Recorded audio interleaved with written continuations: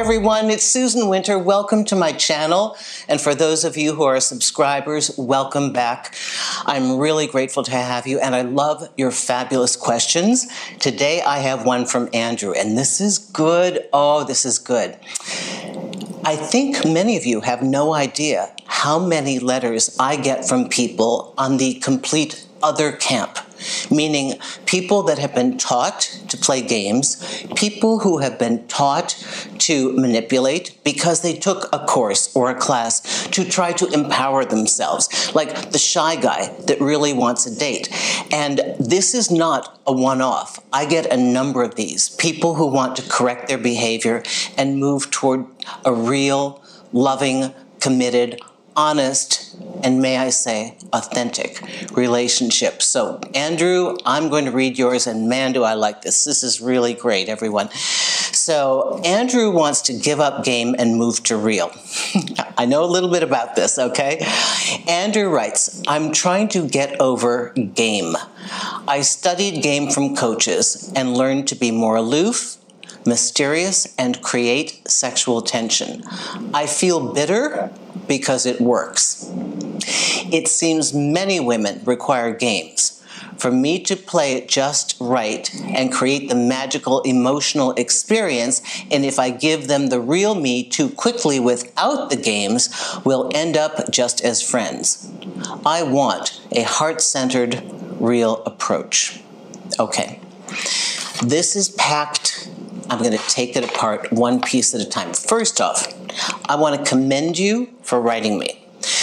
Oftentimes during my live show, I'll have guys come on, and women too, and admit something that they're not so proud of. Like, yeah, I've got all these people I'm dating and I kind of don't know what to do with them. And I don't let my audience slam them. I get very protective. It takes a lot of self-awareness to be able to call yourself out and course correct. I have a great sensitivity and empathy for people who are shy, for people who have not had a history of knowing how to be suave and get their way, or maybe who don't know how to flirt, introverts who now want to date and meet somebody and create something new. So oftentimes these techniques, they work. And a lot of why the pickup artists and guys like that work is because it's based on what's real. Remember, game is what real would look like from an empowered person who's confident. So let's take distancing. An empowered person who's confident is focused more on their own life, right? And so they'd like to be with you, and they'll make a few attempts to show you, but they're not going to chase you. Not because you're not worth it, but they're chasing their life. So this is why even the conversational skills that are taught in some of the pickup artists, they teach, whether it's men or women, there's schools for women too, to be conversational, to at least have a skill set to start a banter.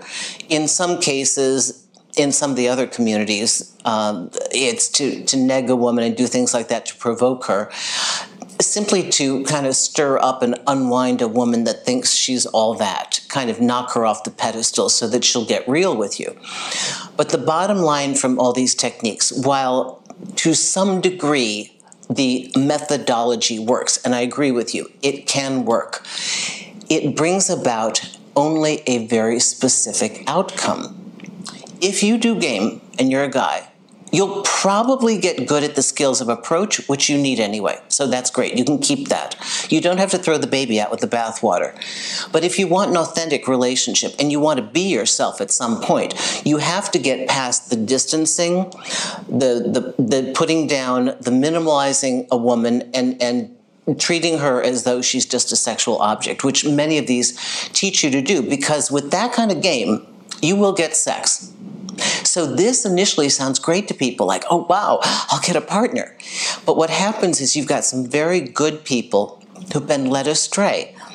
And they want a partner. It's that they didn't know the approach. They maybe didn't know the clothes. They didn't know where to go, and they didn't know what to say.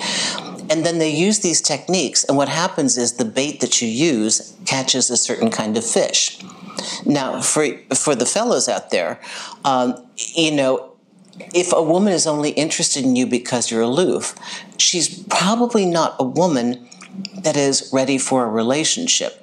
She wants to ride the wild horse. She's just, doing her dating options. And you're intriguing simply for her ego because she can't have you. And this is true, that no matter how you play in this game. So what we want to do is create real and authentic. So my advice to you, don't throw all the skills out. Keep the charm. Keep the parts where you learn to approach. As far as distancing and charisma, well, let me see. I'm going to address each one of these things that you said here, okay? Mysterious. It's okay if you don't want to reveal all. If you were course correcting and you always overshared and you chased a woman and you made it too easy for her and you kept making excuses for her, the worst thing people can do is start to throw gifts at their person who's not paying attention to them. It's like, I don't go and reward my doggie when she doesn't do something right. Right? I reward her when she does something right. So I've noticed sometimes men in front of a beautiful woman will throw all these opportunities and take her here and take her there, and she's clearly not interested. So an authentic, heart-centered relationship requires you to show up authentically. So it takes time to figure out what elements of your training are worth keeping. Conversational skills, yes. Some of the chivalry, yes. Maybe to moderate how much you share, and certainly to pursue and show interest, but have a sense of decorum so that you're not just like a little lapdog, because that's what we're trying to avoid. There's the eagerness of the person who is overly invested. And so perhaps the best thing to do at this point is to think, Andrew, that you want to find a woman where, being your confident and direct self, you feel okay. Because the downside of playing game is that you can never, ever, ever get close. You can never, ever, ever let down your guard, because I've had guys that have come to me from other schools and from other training and been embedded in it, and yes, they got the girl. Then they made the mistake of being themselves. They made the mistake of pillow talk or opening up or wanting to show their affection. Now they're blockaded because that girl doesn't understand what that is, and then she lost interest.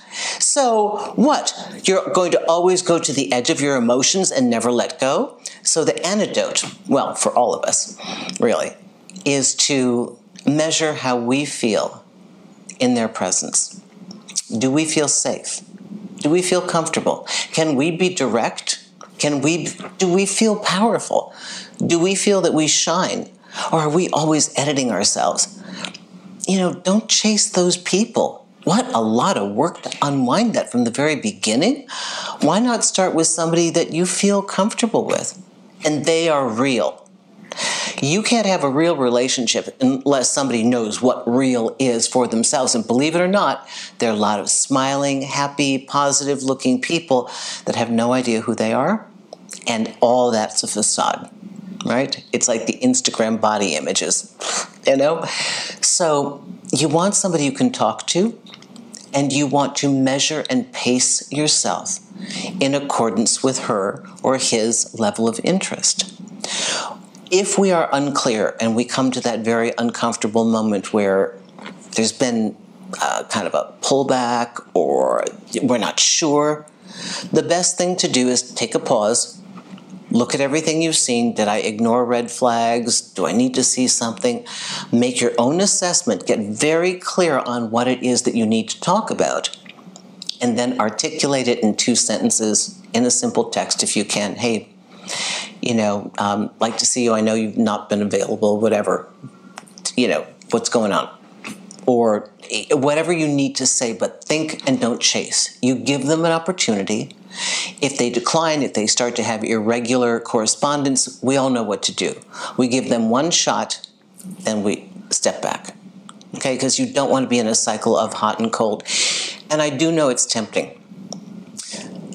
I know a lot of guys from Pickup Artist.